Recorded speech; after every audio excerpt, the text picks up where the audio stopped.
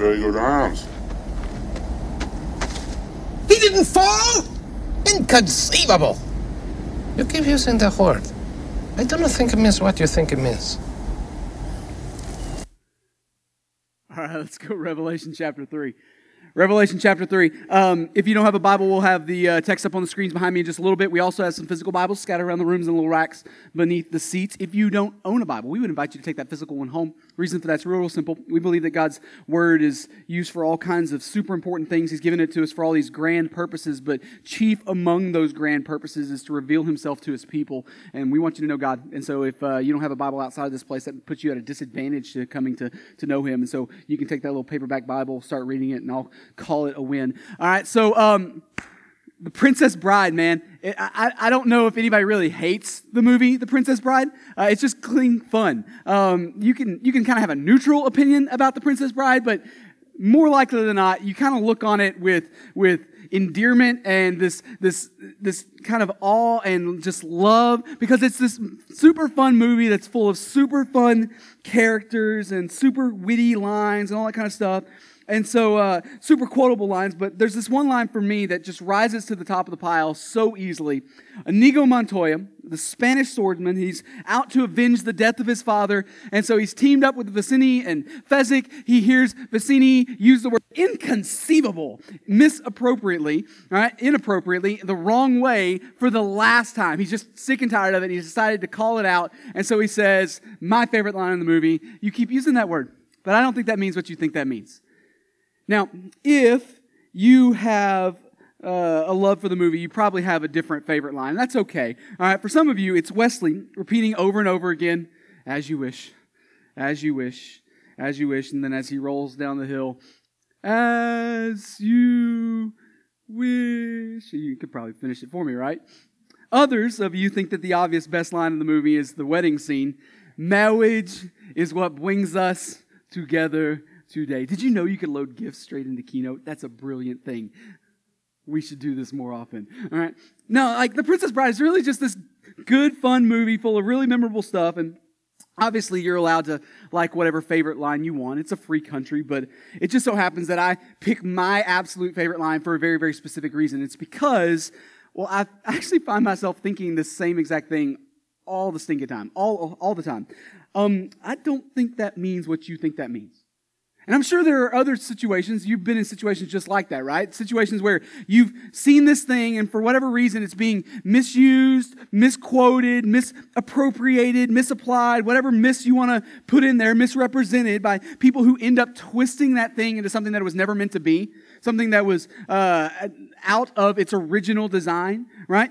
And there are all kinds of things that we do this to in our culture. Misconceptions are all over the place. And so over the last couple of months, we've been working through this little summer series, but over the last couple of months, we've been sharing some of the most common misconceptions in our world, just to kind of have fun with it. And it just so happens that I've got one more list for you this morning. You ready to look at it? Despite the fact that we all learned this way in grade school, there are no such things as taste zones on your tongue. Some of you are going, what? But I saw this picture in my textbook. You're right, you did. It's all over the place. But there is no such thing as zones of taste. Even though every single one of us, myself included, saw a map exactly like this one, some of them better drawn, some of them less better drawn, like we all saw this thing, right? That's just not the case. It's not actually true. It's actually the result of a snowball that just kept rolling down the hill. It's the result of a bad translation from German, which is the source of most problems in our life, right?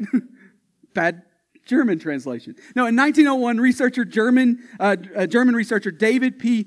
Honig, and I'm sure I butchered his name, he studied the sensitivity of specific tastes on the tongue for specific tastes, all right? And he concluded that there are certain areas of the tongue that have a slightly, and the key word here is slightly more sensitive reaction, all right, to four tastes. And so sour, sweet, bitter, and salty. He didn't taste for anything else like savory or umami, the Japanese flavor that we all know about, right? But he tested for those four, and then he attempted to kind of crudely illustrate his drawings, illustrate his findings. So he wanted to say, well, the back of the tongue, it kind of senses bitterness better. And so that's kind of this area here. And so another researcher came across this and picked it up and ran with it, and somehow he completely missed the word slightly in the German. And so he billed it as the places on the tongue where those tastes come from, where we're able to taste those things, and it just went unchallenged for the next 70 to 80 years. And so it's all over the place. You Google taste zones or tongue taste zones, and you will come up with all kinds of helpful illustrations that are just completely wrong. And anecdotally, we all kind of know this to be false, right? Like, according to this map, bitter is tasted in the back and sweet is tasted on the front, right? But if you were to take something bitter and touch it to the tip of your tongue, are you going to be aware that it's bitter? Immediately. You don't need to get it all the way to the back of your mouth to tell, right? And so we all kind of anecdotally know that this is true. And we can all test this theory at home, but, well, no one ever seemed to challenge it for decades. And so it's still in textbooks everywhere. Textbooks are great. I geek out over good textbooks all the time. I am definitely a nerd in that way. But no textbook is perfect, and here's your proof, right? So, ready for number 2? Even though several of you want to take a trip to Australia just to test this theory out for yourself, toilets do not flush in the opposite direction in the southern hemisphere. Don't you wish they did, though? That's the myth, though. Because of the Coriolis effect, a lot of people think that any kind of drain, any kind of whirlpool will flow in the opposite direction. So in other words, in the northern hemisphere, drains always flow one direction, and in the southern hemisphere, drains always flow the other direction, right? That's the idea behind it. Now, there is such a thing as a Coriolis effect. That's definitely a thing, and you see it play out in major wind streams and storm movements and all that kind of stuff across the globe. But the smaller the scale, the less the Coriolis effect affects things, right? And so when you get down to the toilet level, it's essentially non-existent. And so it's just not there. So that's not what's going on. So what then does make the water swirl? Because we've all watched the water swirl, right? Well, it's piped in at an angle. And it continues to swirl in the same direction. It doesn't like reverse course because of the Coriolis effect, right? It's piped in at an angle. It's designed to sweep the water across the surface in order to clean the bowl. There's no fancy science thing going on. It's just getting the job done, in which, let's be honest, in that moment, you're not looking for fancy. You want the job to be done, right? All right, number 3. And as a pastor, this one gets me riled up every once in a while. Christians do not become angels after they die. It's just everywhere. Some of y'all think, is that really a thing? Do people actually believe that? Yeah, people actually believe that. And whether you notice it or not, it's definitely the way the culture at large tends to paint the picture. Whether we're talking about The Wonderful Life, that's Clarence up there, for those of you who are in the know. All right, he believed, like the story in It's a Wonderful Life has him being born in Boston. He's a person who became an angel. So that's how kind of things work in TV and movies, right? And so someone dies, they get wings and a halo. You want to add the next layer for effect. You put them sitting emotionlessly on a cloud, plucking a harp. Yeah, so we've all seen the picture, right? It's one of the biggest death tropes in cinema history. And we can debate at another time exactly what message they're trying to send in that moment, but you can just as easily step out of the movie screen and see this all over the place in our culture. As a pastor, I've done a lot of funerals in my day. You want me to count how many of the times I've heard somebody get up behind a microphone and say, God gained an angel this week? It's all over the place. Now, in that moment, I usually hold my tongue because a funeral is not the place to nitpick theology. Usually. Sometimes it's egregious. Usually in that moment you hold your tongue, but here I get to talk about it. So, you don't become an angel when you die. The Bible describes angels as magnificent. They're described as powerful. They're even described as terrifying, right? But the Bible also clearly describes them as a lower form of creation than you. But, Stephen, they do this, and they do that, and they do all this other stuff. Yeah, you're right. But you are described as an image bearer of God himself, and angels don't get that title. There's a status difference there, right? 1 Peter 1 tells us that angels marvel at, or they long to look at, verse 12 tells us, the great things that God is working in and through you with the gospel. They look at you and what God is doing through you, and they go, whoa. They marvel at it. And so according to the picture that the Bible paints of angels, and I'm hoping that's our authority, right? According to the picture that the Bible paints of angels, becoming an angel would actually be a step backwards for you after you die. That's not a win. All right? No one becomes an angel when they die. If they're a Christian, they get to go be with God, and if they're not, they get justice. That's the way it works, full stop. But I've got a fourth misconception for you, and this one riles me up. It's one that irks me every single time, and it's often I go through a fast food drive-thru at breakfast. Tater tots are not the same thing as hash browns. They're not. Like, this is maybe less of a misconception more than it is just something that drives me absolutely bonkers. Tater tots are one of God's greatest gifts to creation, but also so are hash browns. And they are not the same thing, right? We can all agree on that. So certainly not when you smash them together into a tater tot shingle like a certain nameless illustration on the screen. I get it though. Hash browns, you can't eat while you're driving. I kind of understand that logic. It's hard to get the fork out and the ketchup and the pepper, and you can't hold the plate like especially if you're driving a standard. Like, that's hard. You can't eat hash browns going through the drive-thru. I get that. I just think that fast food companies ought to be more honest with their advertising. That's all. Tater crowns does not a hash brown make, and that means I'm talking about you, Chick-fil-A. Why don't you go my pleasure your way into an actual solution for this nonsense? So misconceptions are all over the place, right? They're all over the place out in our world, but the reality is that there are a lot of misconceptions inside these walls too, right? Whether we're talking about things that get attributed to the Bible that aren't in the Bible at all, or get attributed to the Bible that are there but are misquoted and misapplied and misframed as things that we would call a proof text. And we've learned throughout the course of this series now, over the last couple of months this summer, that a proof text is when you make something mean something else by removing it from its original context, by pulling it out of its immediate surroundings in the Bible and reframing and repackaging as something that it never was intended to be. And so now sometimes this is done by people on purpose, by people who are looking to be mean, looking to undermine God's word, looking to undermine the church, and that's terrible, and we should call that out, and we should do something about that. But a lot of times, honestly, this is really just a form of laziness.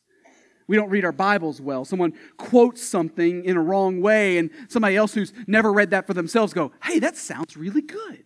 I like that." And so they quote it again, and then somebody else quotes it, and it just begins to pick up steam and becomes something it was never meant to be, right?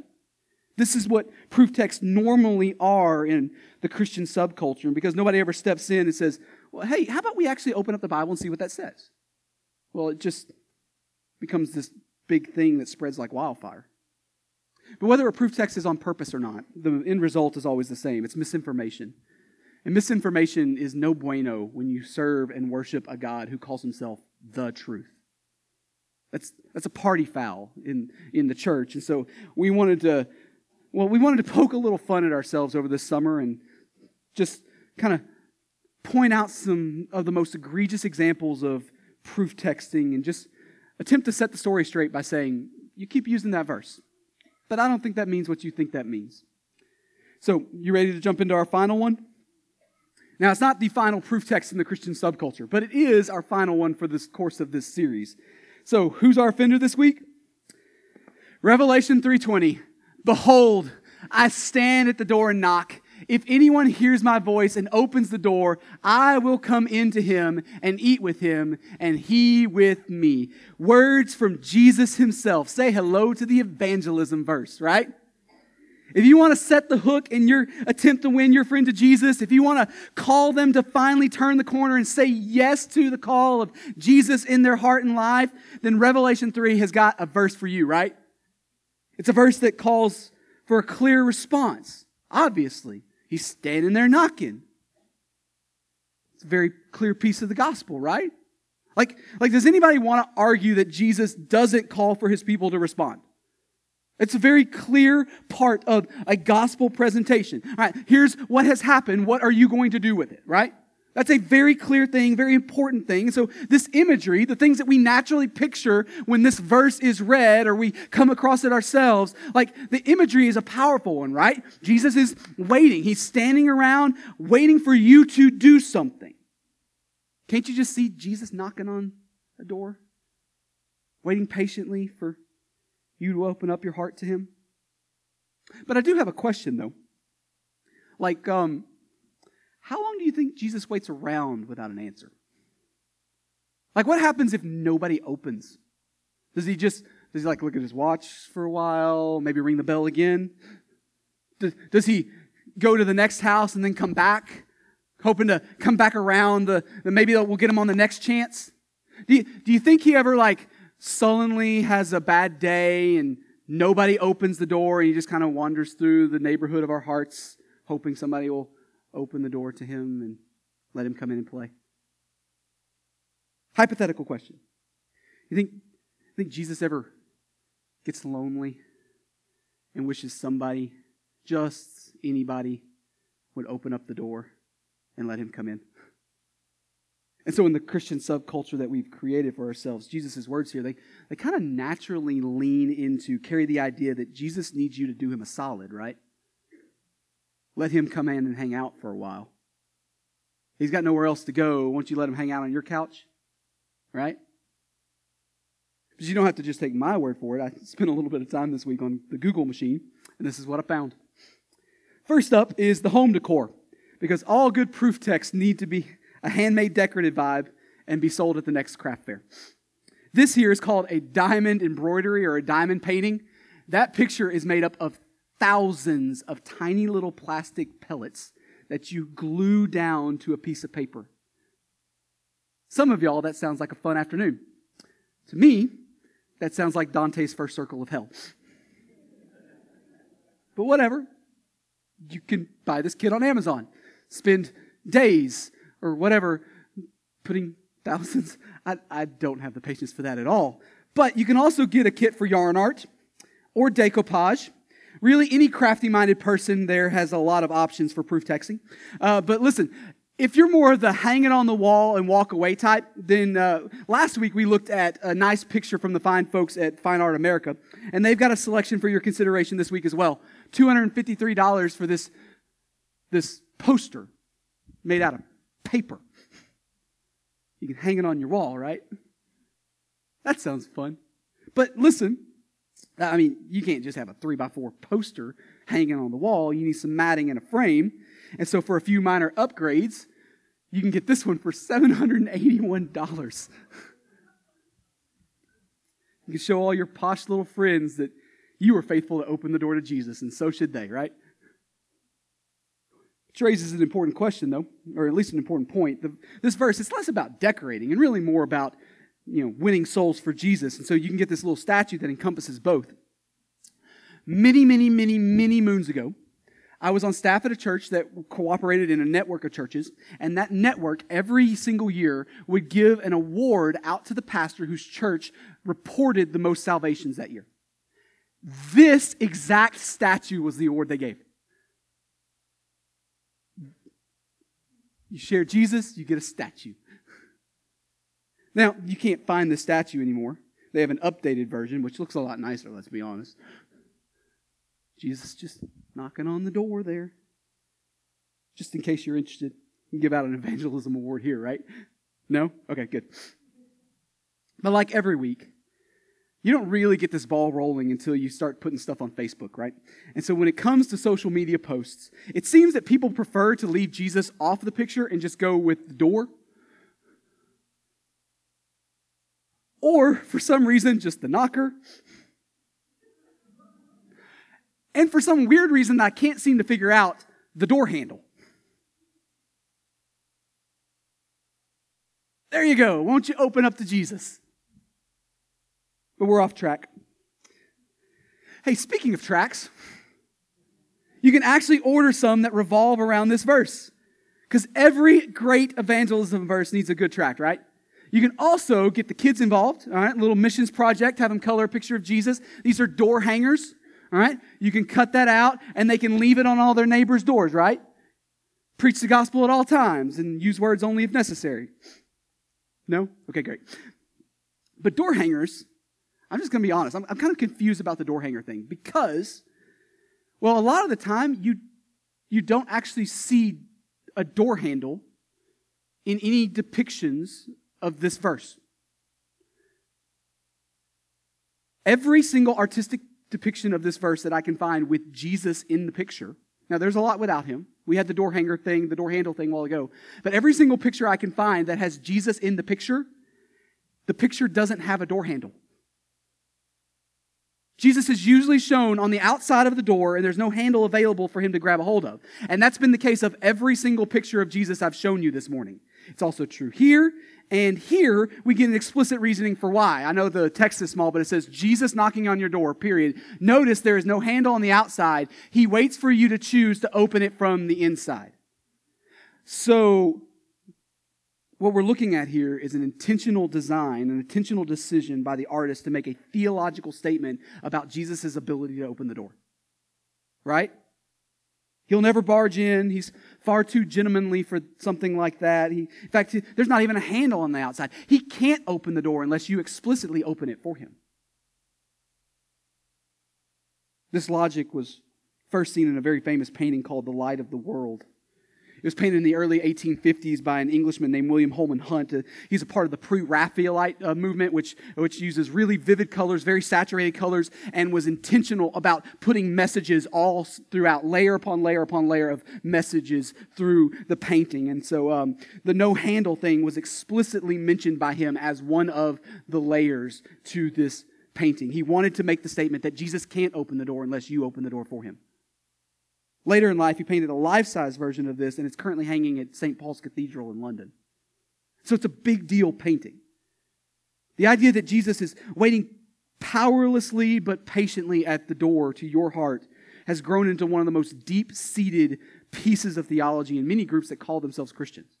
Right? It's that Jesus has done his part. Won't you please be kind and return the favor kind of thought process. That logic and narrative is an essential part of a lot of groups' theology. It's a part of Catholic theology. It's also essential to Mormon theology, and even cult groups like the Eastern Lightning Church, otherwise known as the Church of the Almighty God.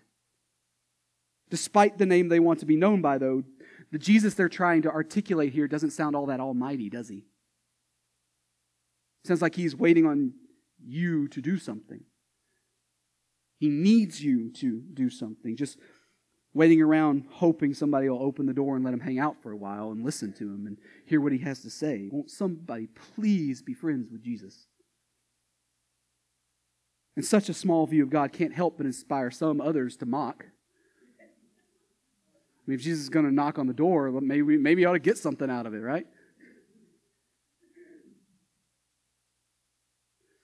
So make no mistake, this is how our verse for the day is used in our camp a lot of the times, right?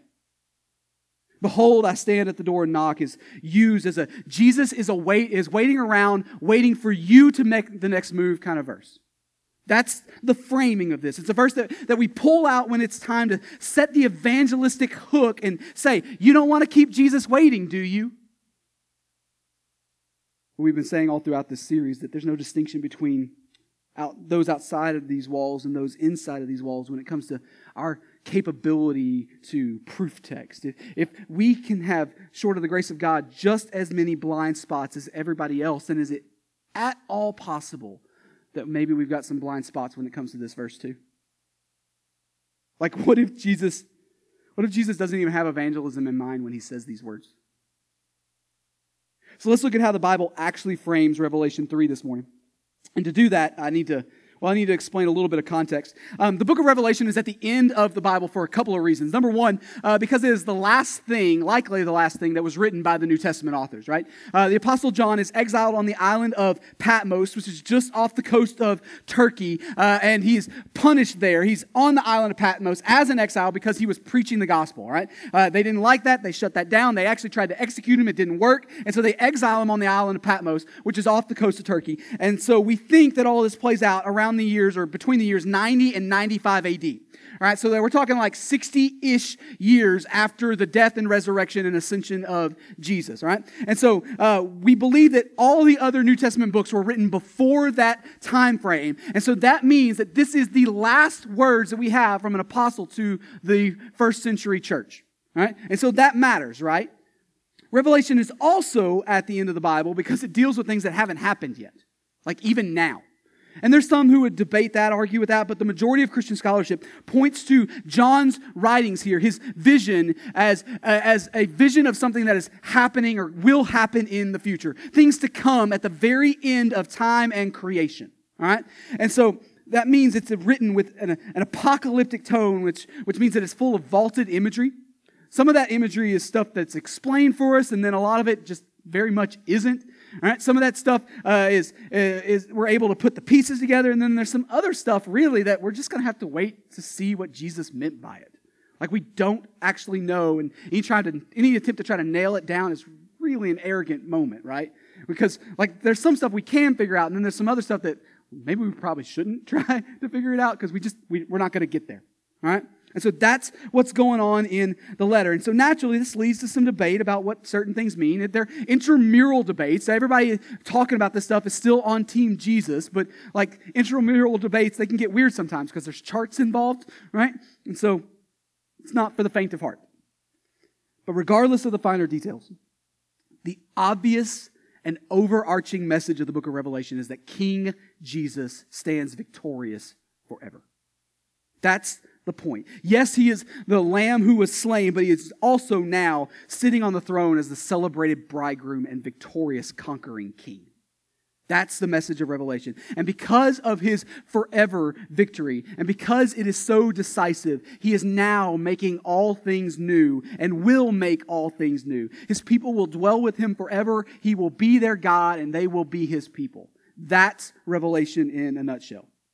Now, early on in John's vision, the first few chapters even, before you get to all the weird, hard to understand apocalyptic stuff, Jesus calls John over and he wants to send through him messages to 7 churches that are also located in Turkey, which we now refer to as the letters to the 7 churches. I tell you all the time, Christians are so brilliant when it comes to naming things, right?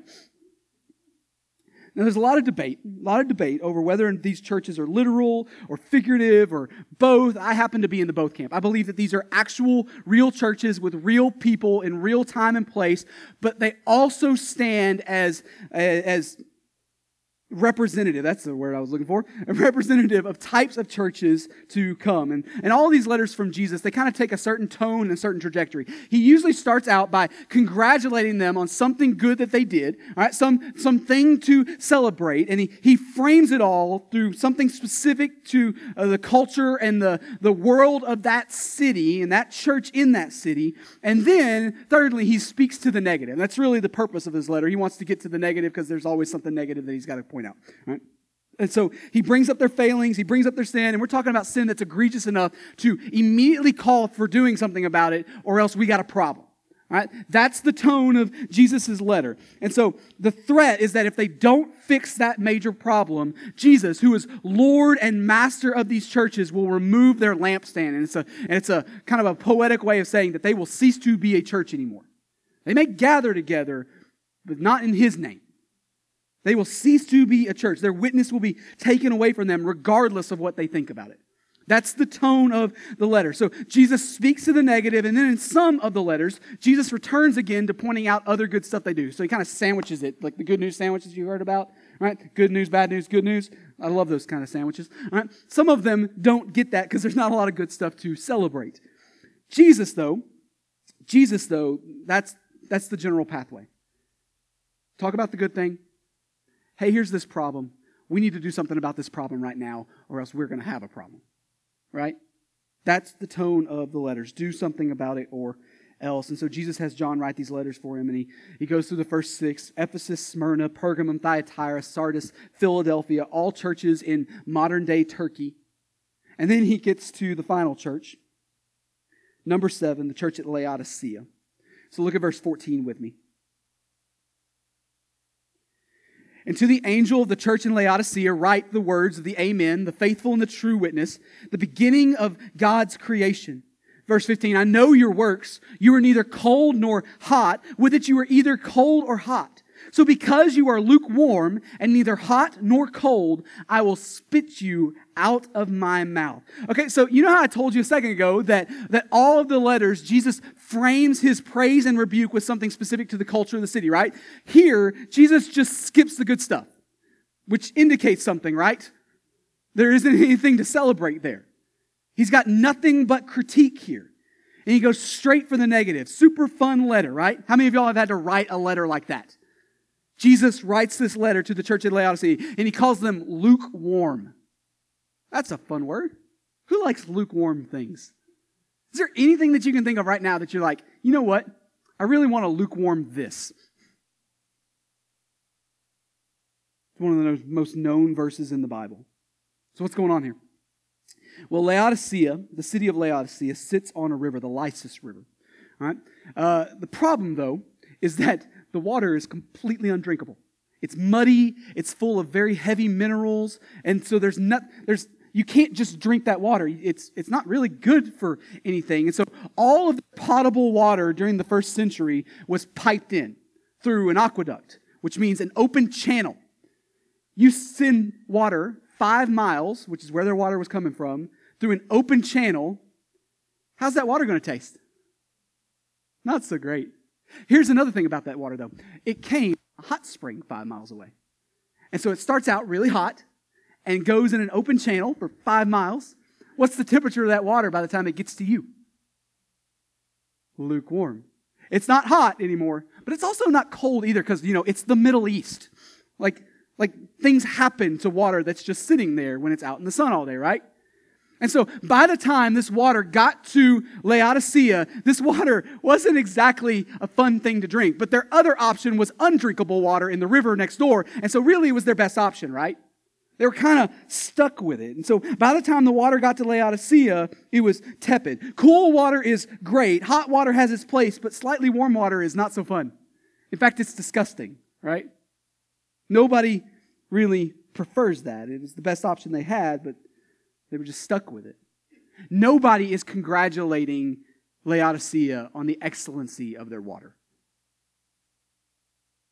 And so Jesus here, he uses that reality to illustrate something, right? He says, I know your works. You are neither cold nor hot. In other words, you're complacent. You lack zeal over what I've called you to. He says, you're neither hot nor cold. If you were either cold or hot, I could actually use you for something. But right now, because you're only lukewarm, you're disgusting to me.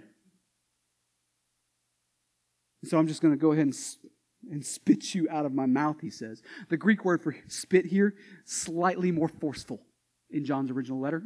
It's the word for vomit. Not a fun picture. The point here, though, is that Jesus seems to have a visceral reaction to their complacency. It's not something he's just unhappy about. It's something he will do something about. But he keeps going. Verse 17. For you say, I am rich, I have prospered, and I need nothing, not realizing that you are wretched, pitiable, poor, blind, and naked. All right, so these words could easily stand on their own without explanation, right? Like, I don't need to stand up here and say, wretched is a bad word to be called a church, right? Like, no one's going, you know what, that sounds like a great place to hang out. I want to join them in membership. Like, I don't need to explain that. But again, there's a cultural piece here that helps us understand what's going on. Laodicea was a big deal city in Ephesus, not in Ephesus, in Turkey, like 90-ish miles away from Ephesus. Laodicea was a big deal city. They had a lot going on. It was a center of commerce. It was a center of banking. They had a black wool linen industry there that was popular in the region. Everybody liked getting their black wool linen coats or whatever they made down in Laodicea because it looked fancy. It looked sharp. In other words, well, there was a lot of money flowing through Laodicea, right?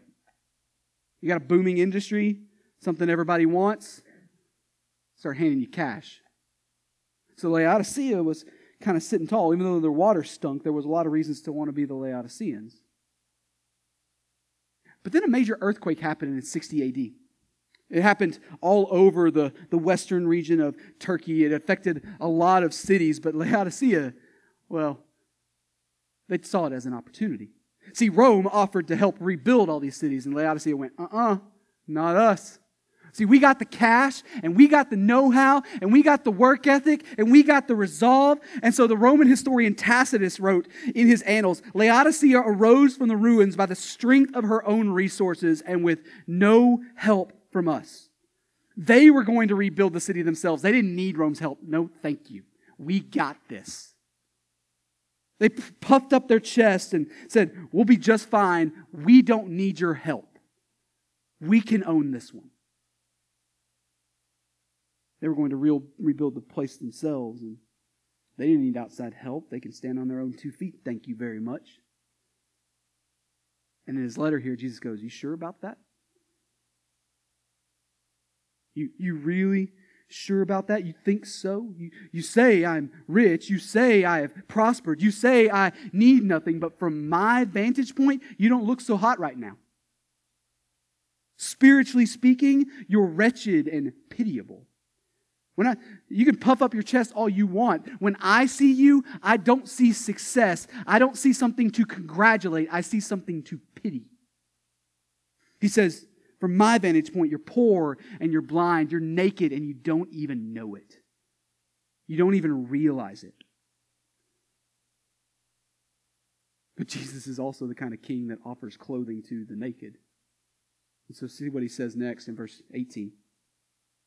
He says, I counsel you to buy from me gold refined by fire so that you may be rich, and white garments so that you may clothe yourself, and the shame of your nakedness may not be seen, and salve to anoint your eyes so that you may see. Jesus says to that church, this church in Laodicea, if you would stop trusting in yourself and what you can accomplish, and instead place your trust in my provision for you and in my name, you would actually be what you think you are. Congratulations, you got cash in your pocket. The treasure I offer, though, it's refined by fire and can't be stolen away from you. It's an otherworldly treasure. Congratulations, good for you. You got on a pretty black linen shawl, whatever. You're looking fancy today. But the clothing I provide, it's pure white and actually covers your shame. In a town that has a lot of purchasing power and all of the pride and the vanity that goes along with it, Jesus tells this church that what they really needed is to find their treasure and their provision and their identity in Him alone. You think you have this. You think you've got this. No, what you really need is this. That's the message. But these aren't things that you can purchase with money. They're things that can only be purchased by grace through faith. And it doesn't matter what numbers in the checkbook. You don't have the capital. But the good king works by a different economy, so he makes the offer. But there's another cultural layer to this that comes into play here. Jesus tells them to purchase salve to anoint their eyes. Apparently, they were quite famous for an eye salve. Right? Not only were they a center for banking and a center for this black linen, but they also kind of had a growing, burgeoning medical industry there. Hey, you know that stinky river with all the heavy metals in it? Guess what it could actually be used for?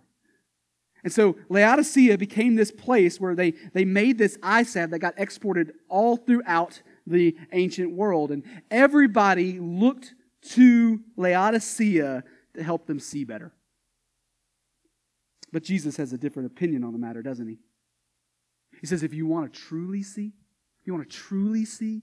you'll buy your salve from me instead. Look at verse 19. Those whom I love, I reprove and discipline, so be zealous and repent. All right, so I'm going to single out this verse simply because it's one of the most misunderstood realities in the larger Christian subculture. A lot of people struggle with the idea that God would discipline His children, and I think they do for a couple of reasons. I think, first of all, that the entire idea of discipline is falling away from our culture, just at large. And we can sit down and talk over a cup of coffee later about the realities of that and how that fleshes itself out. I personally think that it's going to leave our culture in a very, very bad place.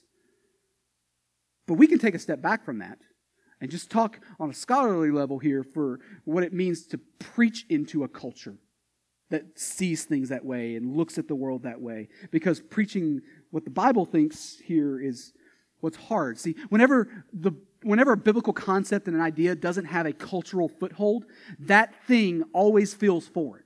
It always feels antiquated and backwoods and whatever. We're beyond that. We're past that. We don't do that thing. It's always the case. And so our sinful hearts don't even bother to ask whether or not it's true. We just give it the wave and move on.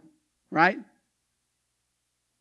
just write it off. And so as things like discipline, it's certainly not the only thing, but things like discipline fade from our cultural reality, well, these biblical truths are going to become harder and harder and harder to wrap our heads around.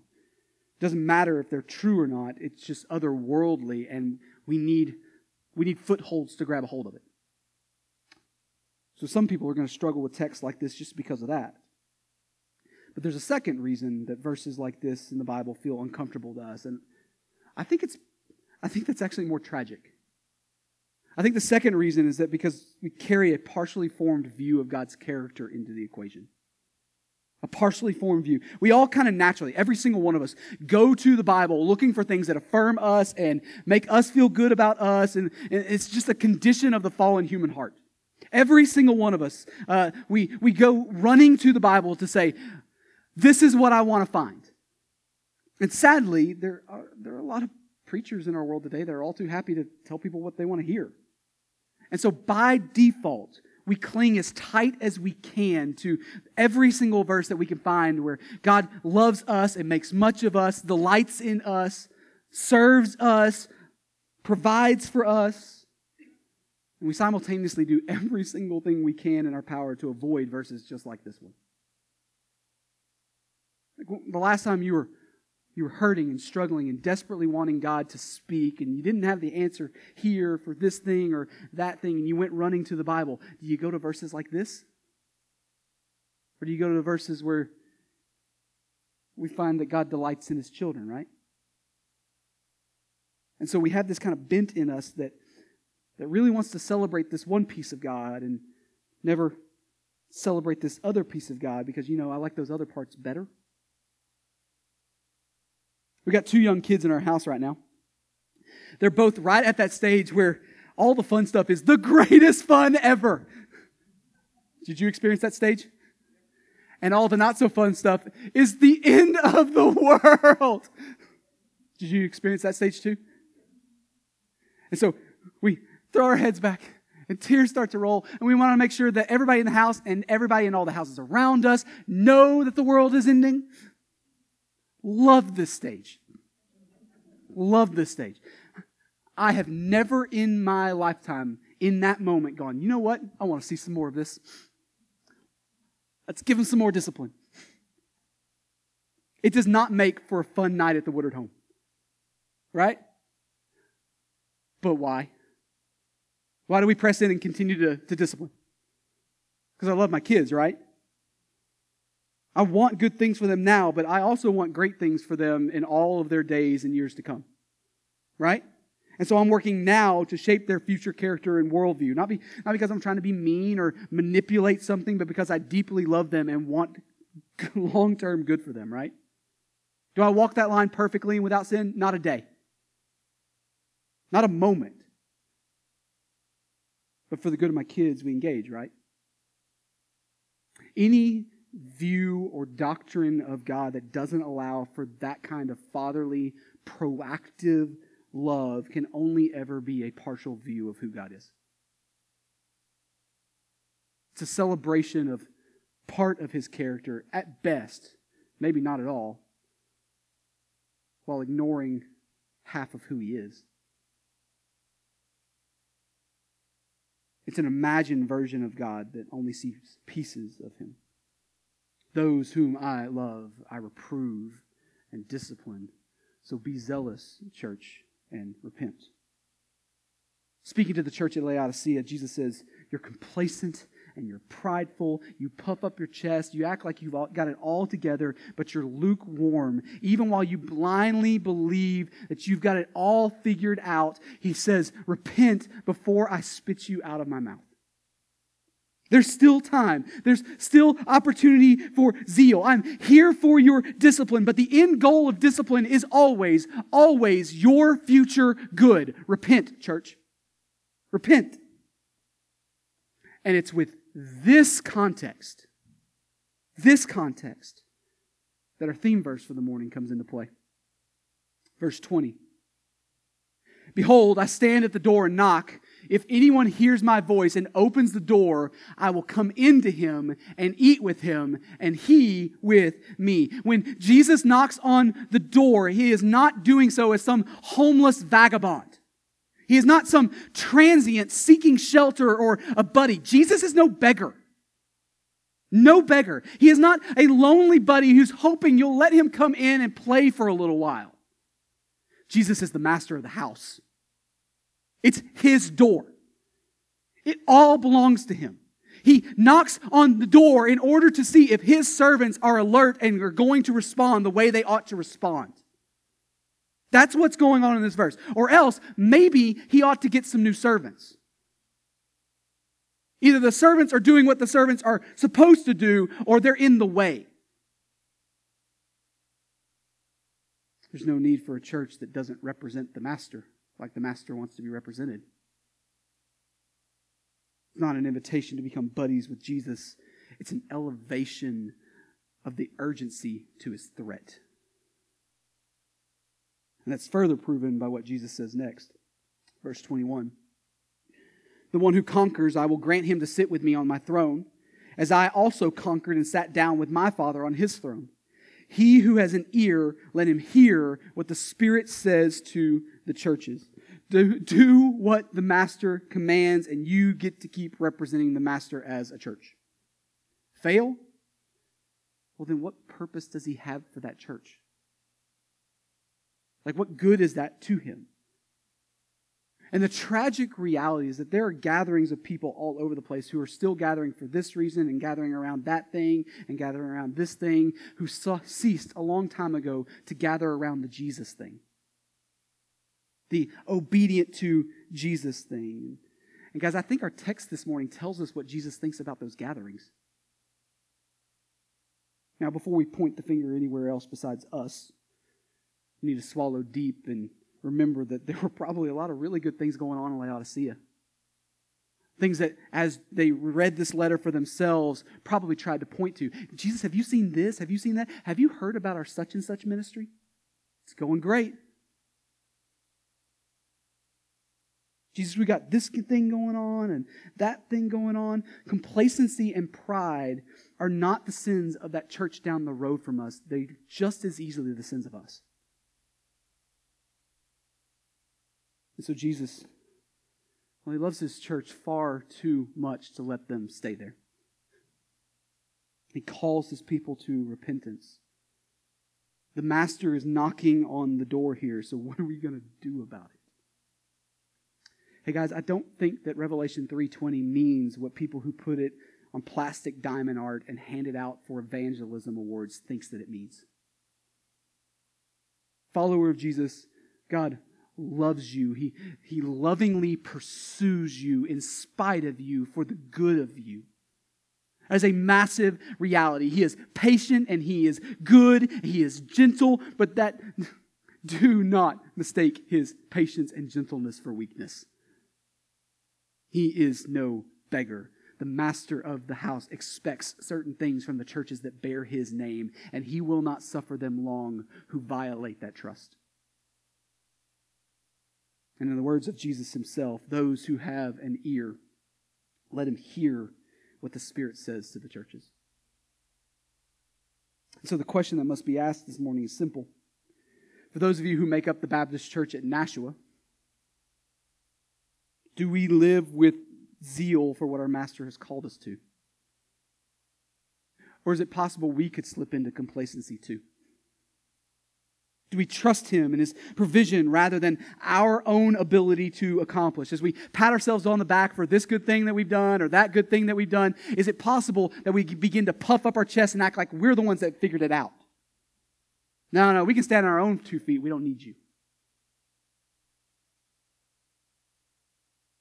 If you're here this morning and you're a follower of Jesus, your response is to press into God today through repentance and faith. And so I'm going to pray and we're going to sing. We'll have some leaders down front here to talk and pray with you if that would serve you this morning. If you're here this morning and you're not a follower of Jesus, I'm glad you chose to hang out with us today. Listen, we want to give you the opportunity to meet him today too. The Bible teaches that because of our sin, we are rightly separated from a holy God. We always always choose the path of sin because that is what is most appealing and pleasing and attractive to us. But the Bible also teaches that God is willing to do something about that separation. What did he do? Jesus came and he lived a sinless life, living perfectly obedient to the Father and his commands. He died on the cross as a substitute to pay the debt that you and I owe for our sin, and he now calls you to repentance and faith. The Bible teaches that Jesus knocks on the door. He's not knocking on the door of your heart. That's not what's going on. He's not hoping that you'll let him come in. The sovereign King of the cosmos, the Lord of all creation, who has once and for all defeated Satan, sin, and death, he does call for you to respond. I think the answer is pretty obvious, don't you? I think there's only one really appropriate way to respond to this call. And so in a moment, I'm going to pray and we're going to sing. That'll be an opportunity for you to call on him in faith this morning. Confess him as Lord. And believe in your heart that God raised him from the dead is what Romans 10 tells us. So I'm going to pray. We're going to sing. But let's all respond to God's word this morning.